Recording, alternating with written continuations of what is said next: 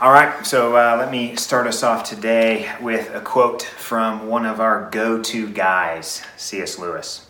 He writes this in Mere Christianity. The Christian says creatures are not born with desires unless satisfaction for those desires exists. A baby feels hunger, well, there's such a thing as food. A duckling wants to swim, there's such a thing as water. A man feels sexual desire, well, there's such a thing as sex. If I find in myself a desire which no experience in this world can satisfy, the most probable explanation is that I was made for another world.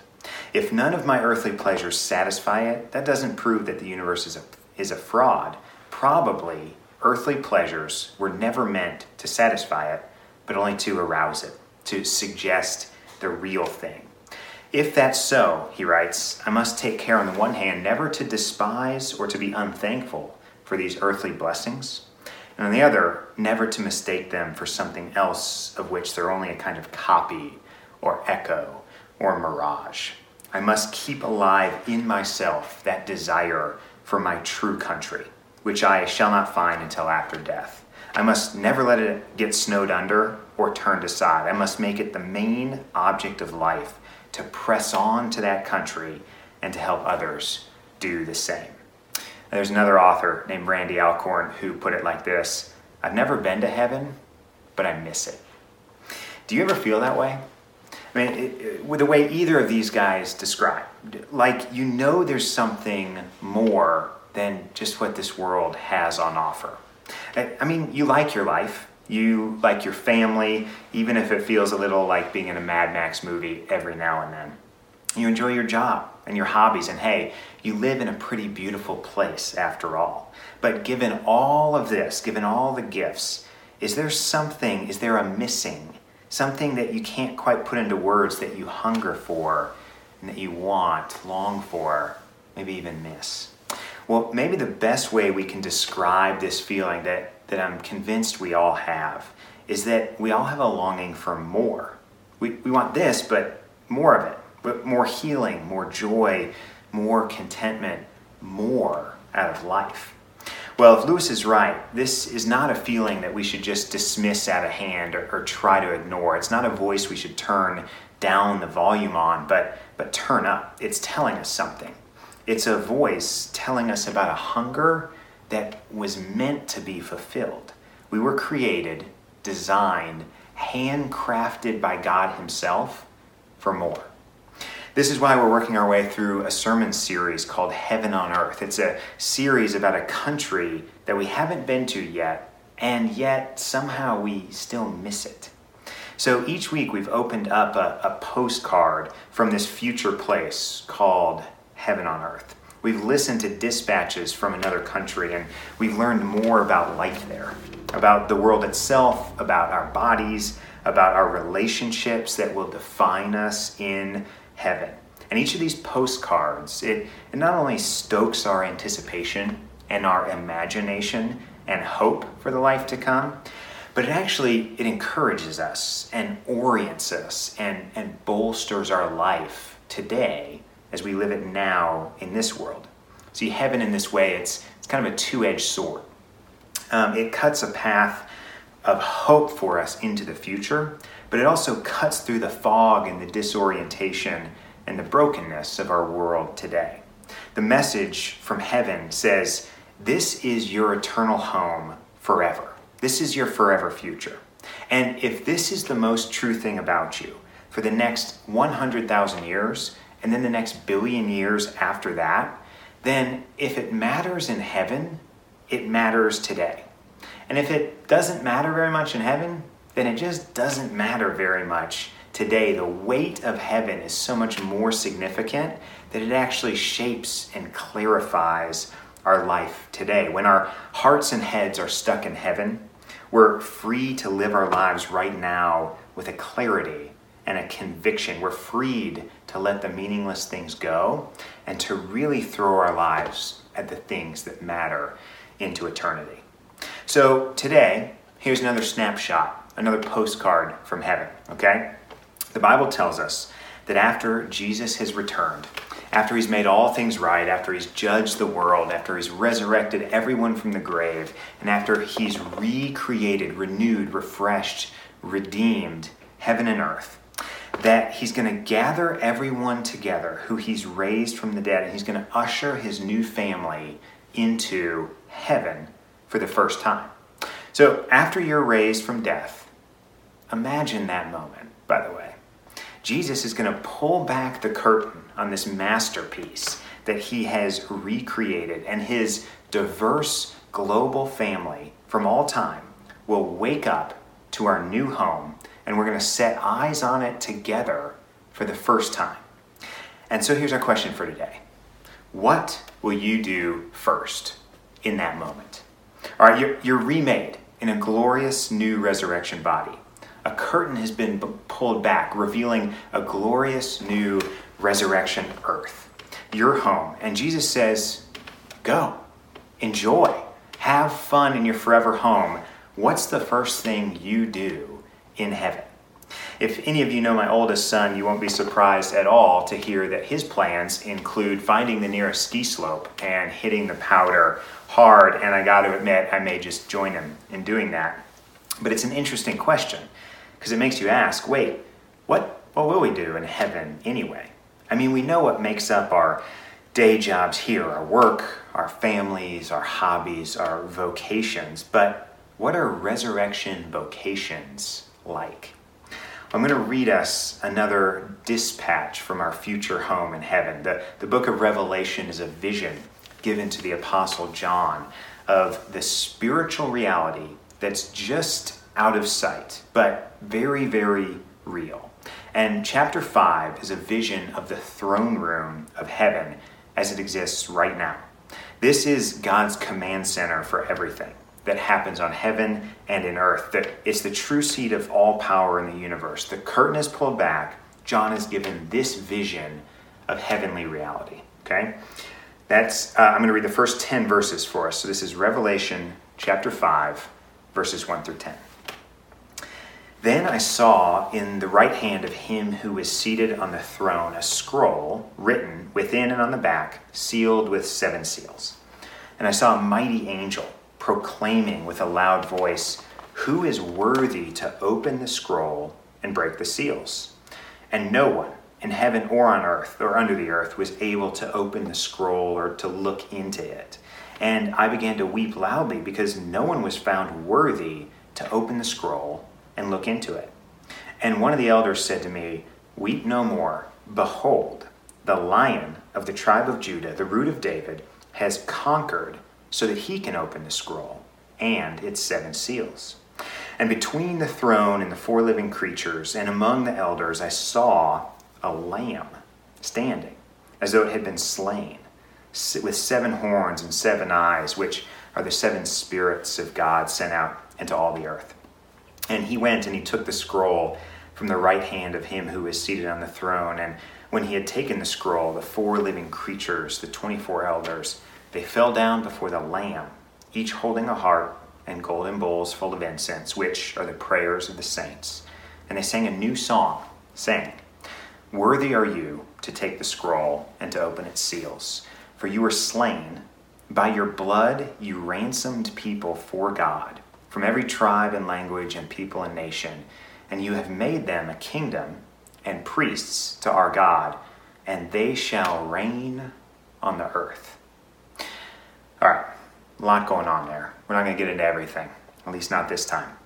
But the big idea in Revelation 5 is this: Jesus reigns as the Lamb on the throne over everything. And those who follow him, those who show allegiance to Jesus, they reign with him too, both now and forever into eternity. So there it is. Did you catch it in verse 10? Your job description, the resurrection vocation is this. Are you ready? To reign on the earth. Imagine posting that job description on ZipRecruiter.com. Okay, it would go something like this. The king of everything, who's currently reigning in heaven, is seeking an outgoing and friendly individual to reign over all the earth. A benevolent monarch, if you will. Qualifications include an in-depth understanding of everything that makes the earth and all of human civilization function, including, but not limited to, quantum mechanics, zoology, psychology, and every other ology ever discovered by mankind, but also the ones that you guys haven't even thought of yet. I mean, this is quite a job. And just so you don't think this is one obscure verse that I pulled out for today's sermon, the same resurrection vocation is repeated again in Revelation 22. They will reign forever and ever. It was mentioned back in Ephesians 2 when we read, God has seated us with him in the heavenly places in Christ Jesus. This is a reference to the throne that Jesus reigns from in heaven even now, and is found elsewhere throughout the Bible. This is the Bible's big vision for your calling on earth, now and forever. You shall reign on the earth. So 2 questions for our time together this morning. What does it even mean to reign in God's world? And second, how do we do it? All right?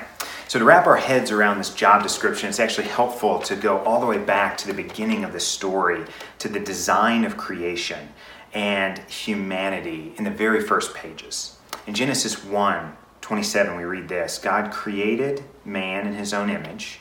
In the image of God, he created him. Male and female, he created him. And God blessed them, and God said to them, be fruitful and multiply, fill the earth and subdue it.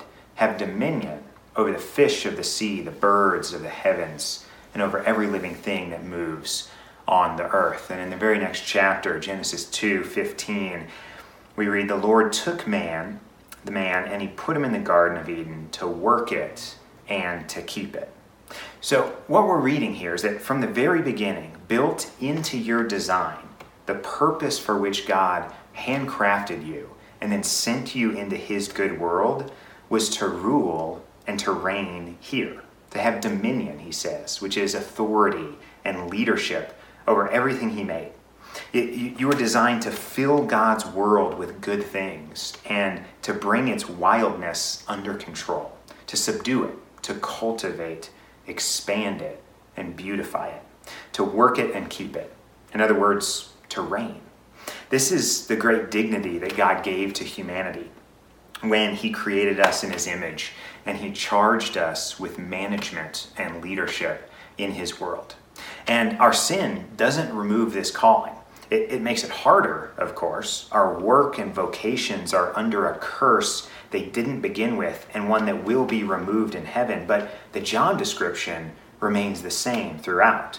Take the raw material of God's good world and cultivate it, create, expand it.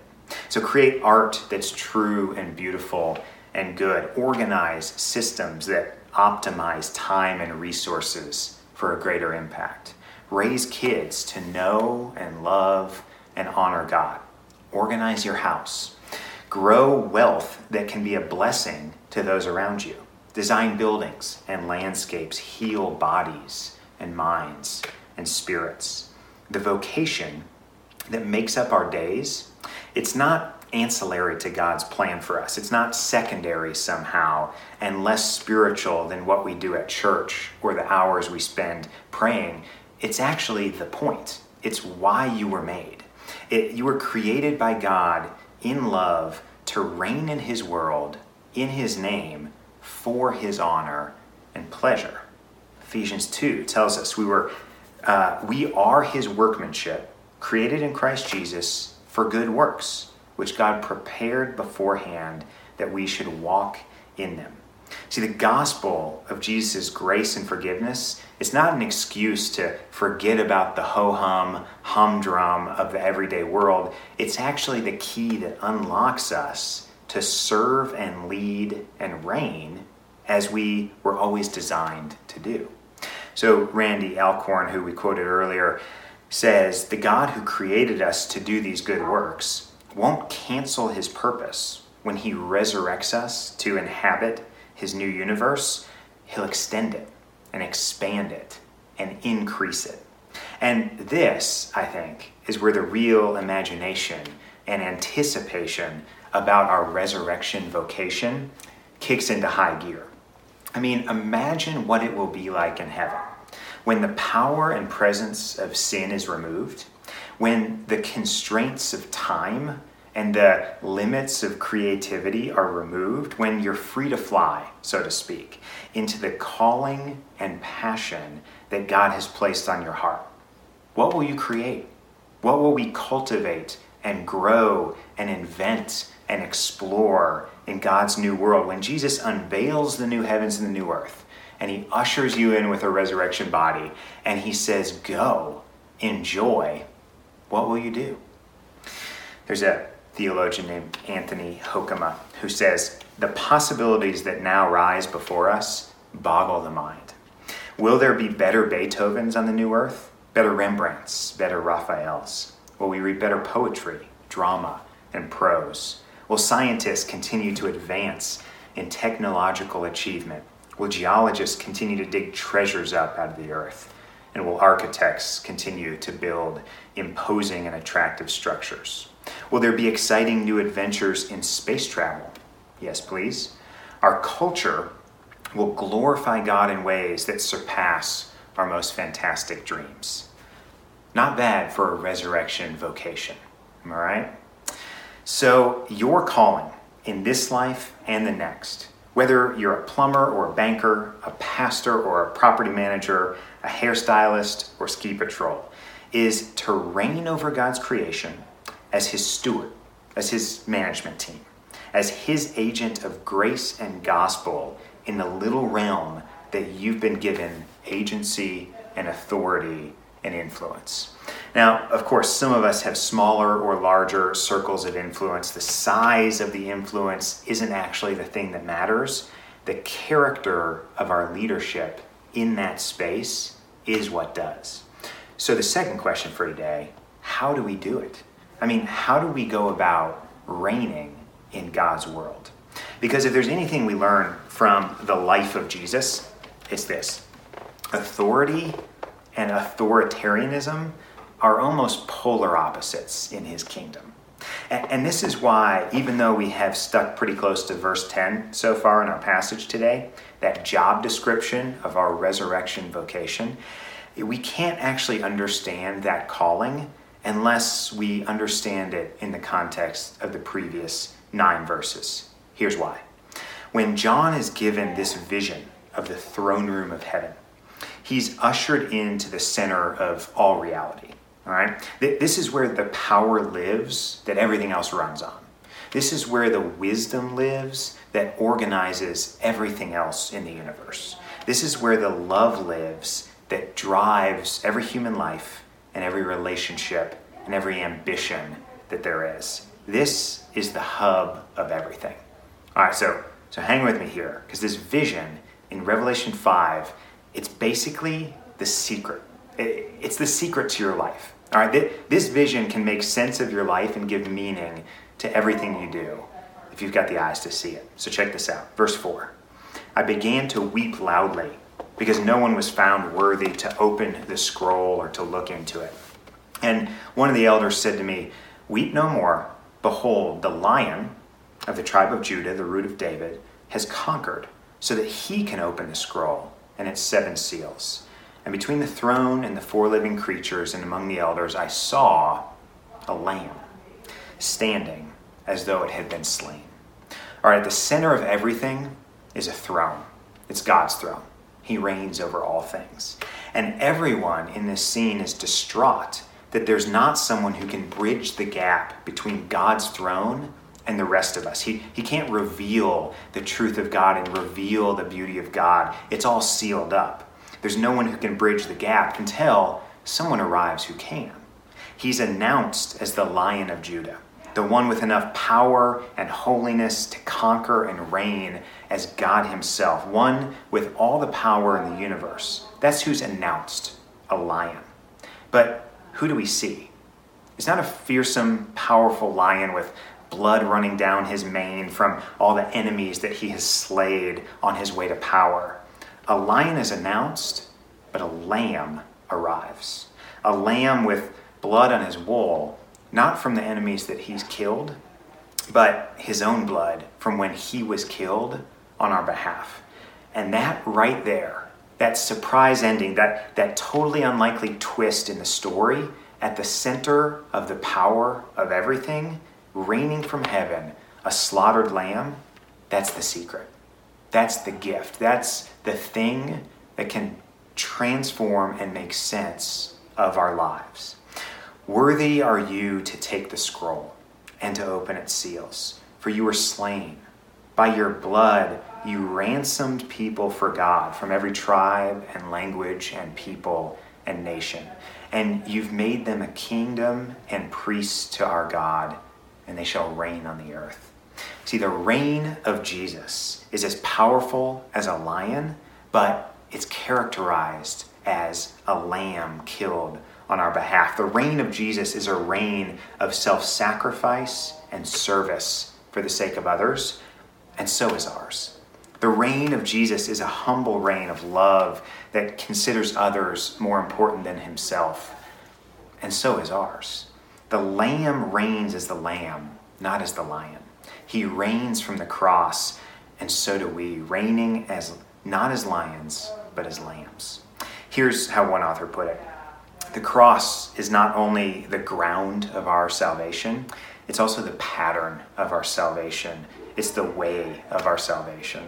The cross is the throne from which he reigns, and he calls us to join him on his throne. He calls us to take up the cross daily. It's the way he makes the kingdom of heaven come to earth.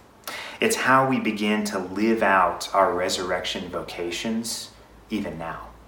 So we bless those who curse us, and we ask, is this raining? We pray for those who mistreat us.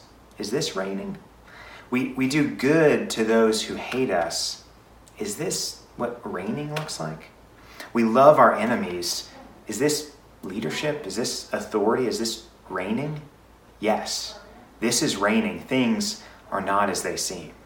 And as we talked about last week a bit, reigning looks like those of us in a majority culture humbly listening to our brothers and sisters in minority cultures to hear their experience, to dignify their stories, to grow in understanding and empathy for those who look and talk and believe differently than us.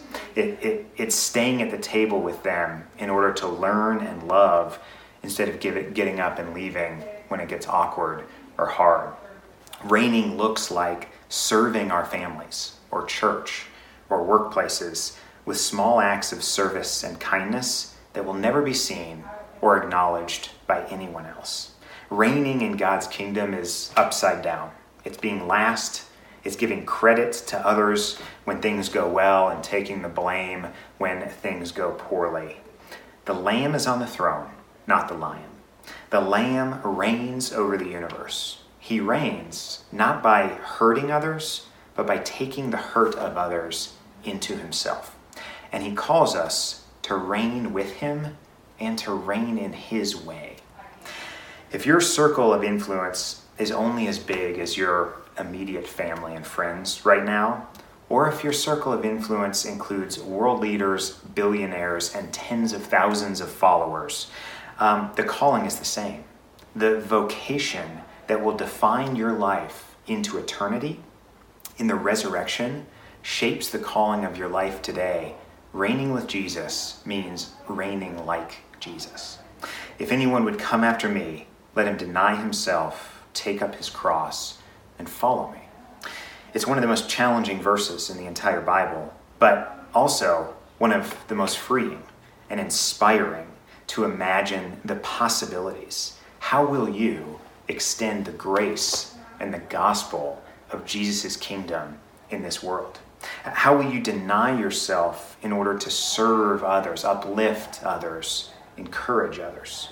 How will you humbly bear the authority and the dignity of being made in the very image of God? How will you reign on his earth today and into eternity? Let's pray. Jesus, we're blown away, shocked, and astounded by the twist in the story. You have all the power in the universe at your disposal. You created it with a word. And you could have taken your throne and retained your power in any way you choose, as a lion devouring his enemies, manipulating, destroying, consuming. But you came to power in the most unexpected, upside-down way as one who didn't hurt others, but took on the hurt of others for the sake of being crowned king of everything.